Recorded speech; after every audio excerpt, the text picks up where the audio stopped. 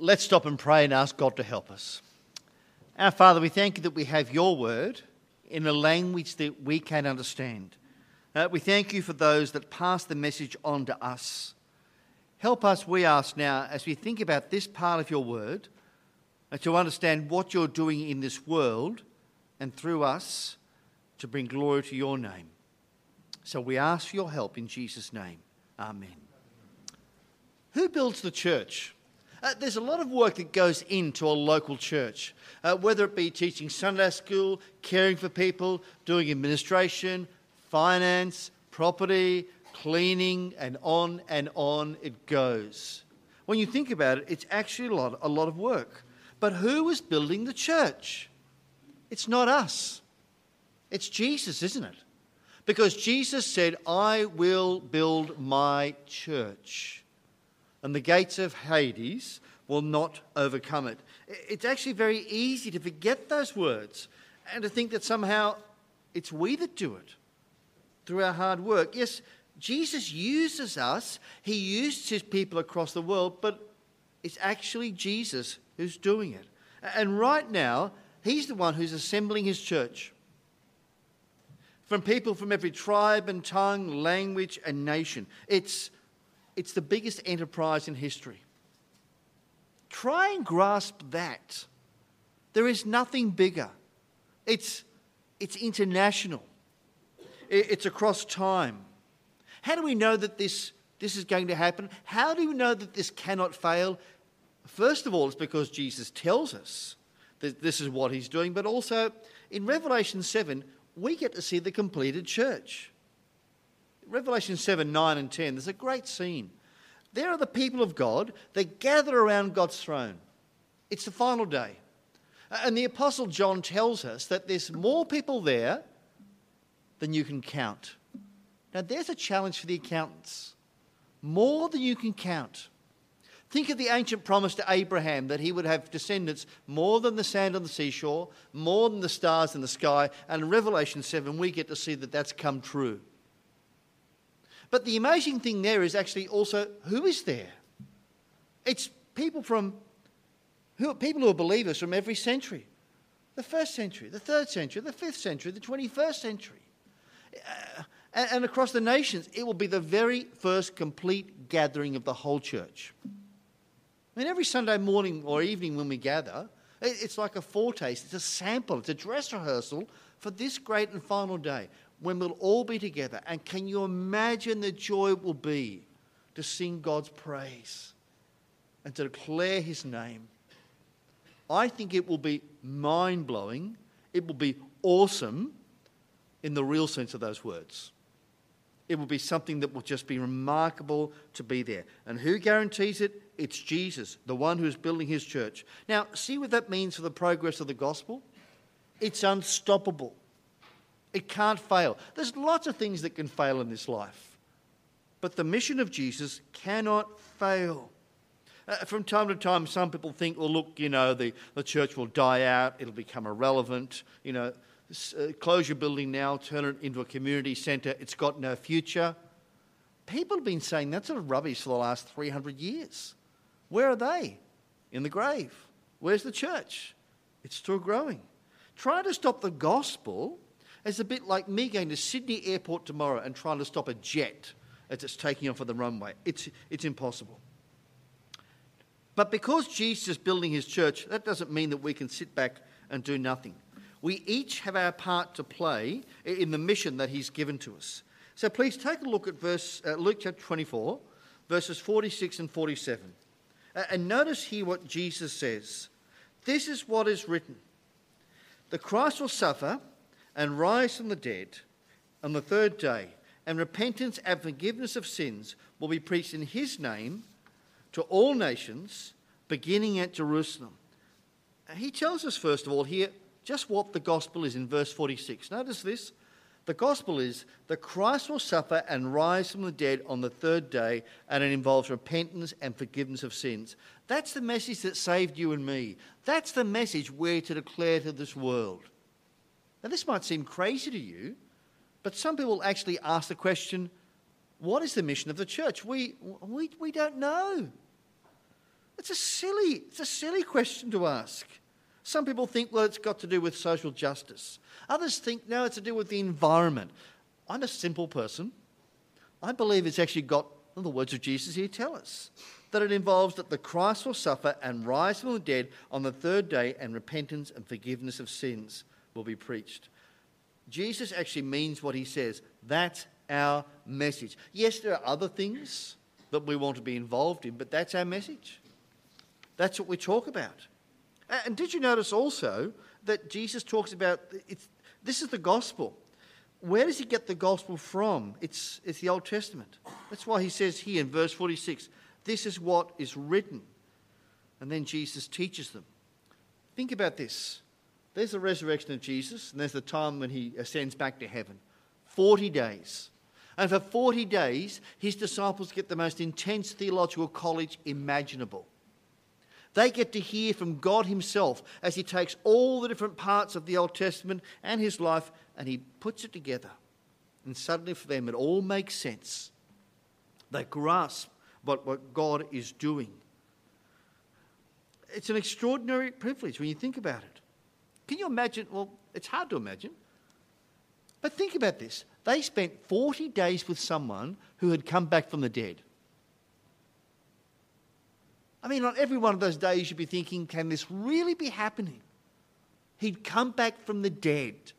And that made a massive impact on the disciples because the resurrection changes everything. The resurrection gives us courage in the face of death. Benson Barnett was the founder of the Sydney Missionary and Bible College. He was a missionary with China Inland Mission, now OMF, in China at the turn of the 20th century. And in those days in China, there were nationalist groups going around and they were creating some havoc. And one day, one group seized a Chinese Christian. And they were about to behead him. The executioner got his blade ready. And this Chinese Christian started laughing. And the executioner said, "What are you laughing for?" And he said, "Well, look, if you execute me, I go to be with Christ. I can't die. I can't lose." And the executioner said, "Well, if you can laugh in the face of death, you can go." And he let him go. You see what the resurrection does for a believer? It says it doesn't matter what happens to me. Jesus is in charge. I'll be with him. See what they did for the disciples? They went out. They'd spent time with the risen Christ. No matter what the Roman authorities did to them, they couldn't stop them, and they just kept going with a gospel boldness because of the fact that Jesus had been raised from the dead. So what are the disciples to do with the gospel? What are we to do with the gospel? Look at verse 47. "And repentance and forgiveness of sins will be preached in his name to all nations, beginning at Jerusalem." And Jesus is saying here, the things that I told you about before my death, they've come true. And now you are to play your part in the next part as you take the gospel out to the nations. The disciples and the New Testament church are going to carry on the mission of Jesus after he physically leaves them. That's what we're doing. We're carrying on the mission that Jesus has given to us. Now, how is it possible, though, that the words here of Jesus about the gospel going out to all the nations, how is it possible that they have come true? Because that's what's happened. The gospel has gone out to the ends of the earth. It's gone to the Himalayan mountains. It's gone to the deserts of South Sudan. It's gone to Ethiopia. It's gone to the plains of Malawi, the islands of Vanuatu, and the craziness of downtown Tokyo. The gospel still should have stopped in Jerusalem. It should have stopped, but it didn't. From a human perspective, it should have stopped there and then. The spread of the gospel, it cannot be explained from a human perspective. It's remarkable. There was a time just before the death of Jesus when a woman came to him with a jar of very expensive ointment, perfume, and she poured it on his head, and some people objected, and Jesus says, "She's anointing my body for burial." But what he says next has always fascinated me. "I tell you the truth, wherever the gospel is preached throughout the world, what she has done will also be told in memory of her." How did Jesus know those words would come true? How did he know that this morning I'd be reading those words to you? How did he know the gospel would go to the whole world? It's because Jesus is in charge of his mission. He's in control of all of history. How is it possible that from a small group of 11 men, the gospel should go out to Jerusalem, but not just Jerusalem, the whole world? When you think about it, 11 people, the whole world. It's just impossible from a human perspective. But Jesus is at work. He's the one that sees that it goes out. So come back to verse 47 here, please. Did you notice there the word nations? Now we read that and we don't think much about it. We skip over it. But it's a big deal. It's actually talking about the Gentiles, the non-Jews, most of us here today. In the Old Testament, God's plan was that the people of Israel would follow God so well that the other nations would say, what is so good about your life? What is so good about your relationships? What makes you different from all the other nations? And they were meant to come to Israel and to find out about the God of the Bible, the God of the Hebrews. And you can see the Queen of Sheba, she came and she is just stunned. The Bible says that her breath was taken away when she saw what God had done through Solomon. And the nations are meant to come. But now we're being told here in verse 47, it's not come, it's go. That's what we do. We go to those around us. We go to those in other nations. And the message that we take is about the forgiveness of sins that comes through Jesus. And who does Jesus use to do this? His disciples. You and me. What did Jesus say? Come, follow me, and I might make you fishers of men. No, I will make you fishers of men. And Jesus works in each of us to do that. We ought to have a heart for those who don't know the Lord Jesus Christ. How can we know that people are going to hell and not want to see them rescued? How can we know that? I was at a meeting last year, a bunch of Presbyterian ministers and some elders, and we're trying to figure out what are the barriers to growth in the Presbyterian church. And we worked in small groups and then all came back and shared their ideas.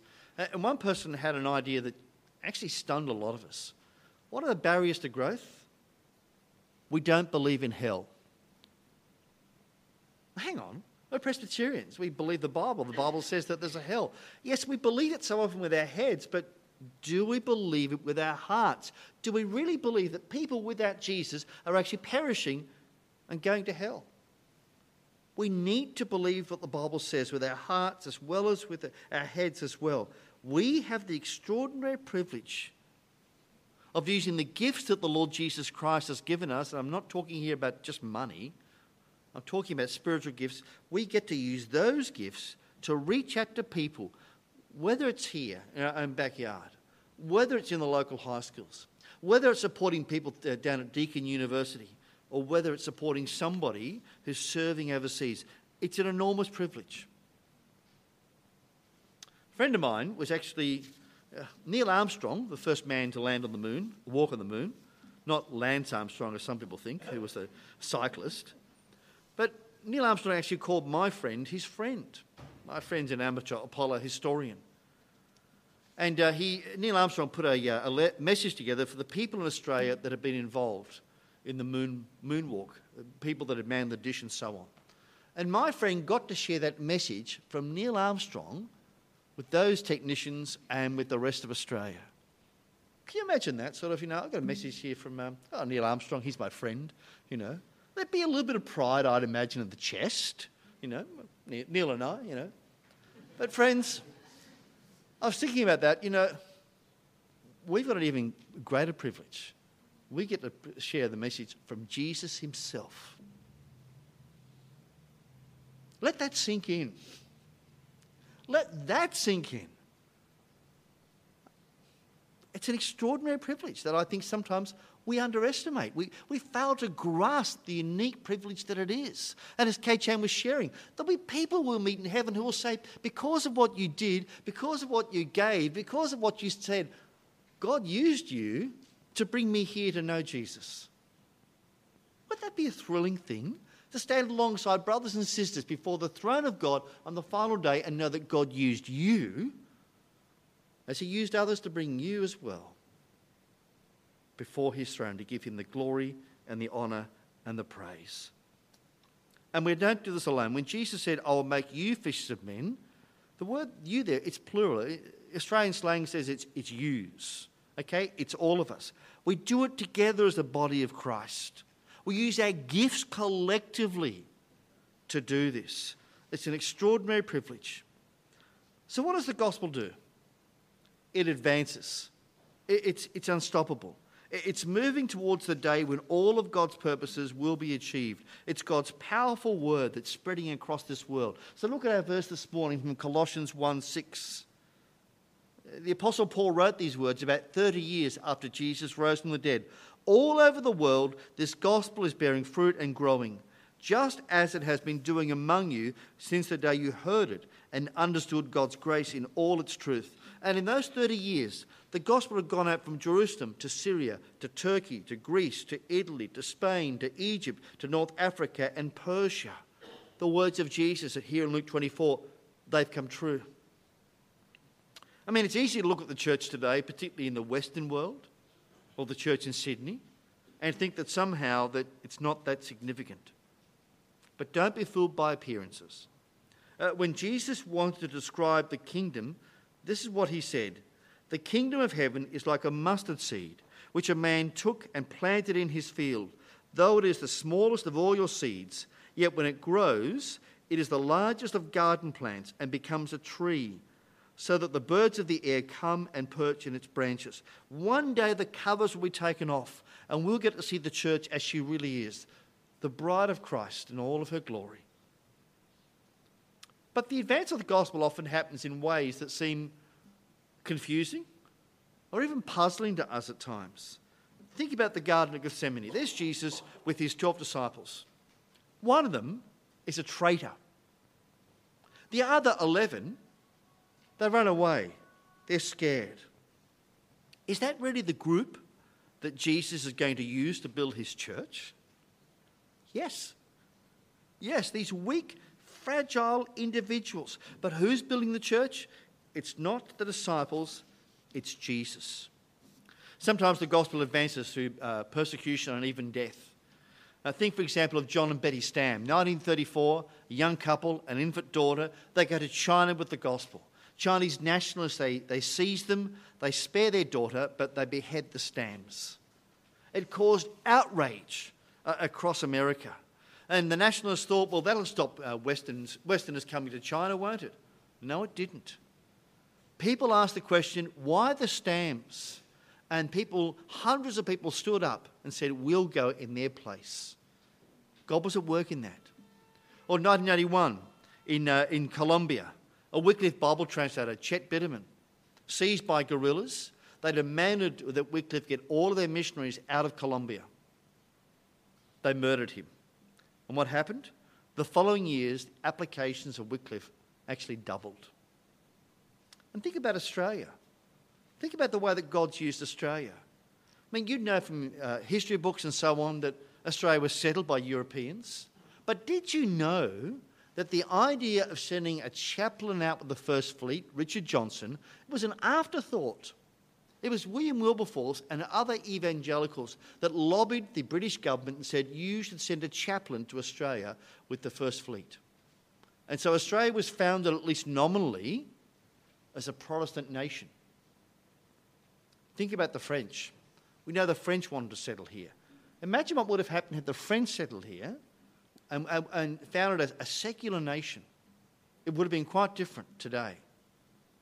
But then think about how God used that Protestant influence and used Australia as a beachhead into Asia and into the South Pacific, so that the gospel has gone out from Australia in extraordinary ways. The history of mission from Australia has been really quite remarkable, and enough of us just don't know enough about it.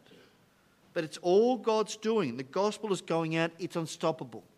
Africa, 1910, it's thought there were about 10 million Christians. Today, it's about 367 million. The number of Christians overtook the number of Muslims somewhere back in the 1960s. Nepal, 1950. The Nepalese government is saying, no missionaries. We don't want Western influences here. The doors are closed. But then they let in medical missionaries who come in. And today, the Nepalese church, it's about 1 million. Think of the Chinese church. Think of the turmoil that it's gone through, but think about the way in which now it's just blossoming to the point where some commentators think that pretty soon there'll be more Chinese Christians than there are members of the Communist Party. I was in Malawi a few months ago, and I was in one church where the pastor had 10 congregations, 4,000 members.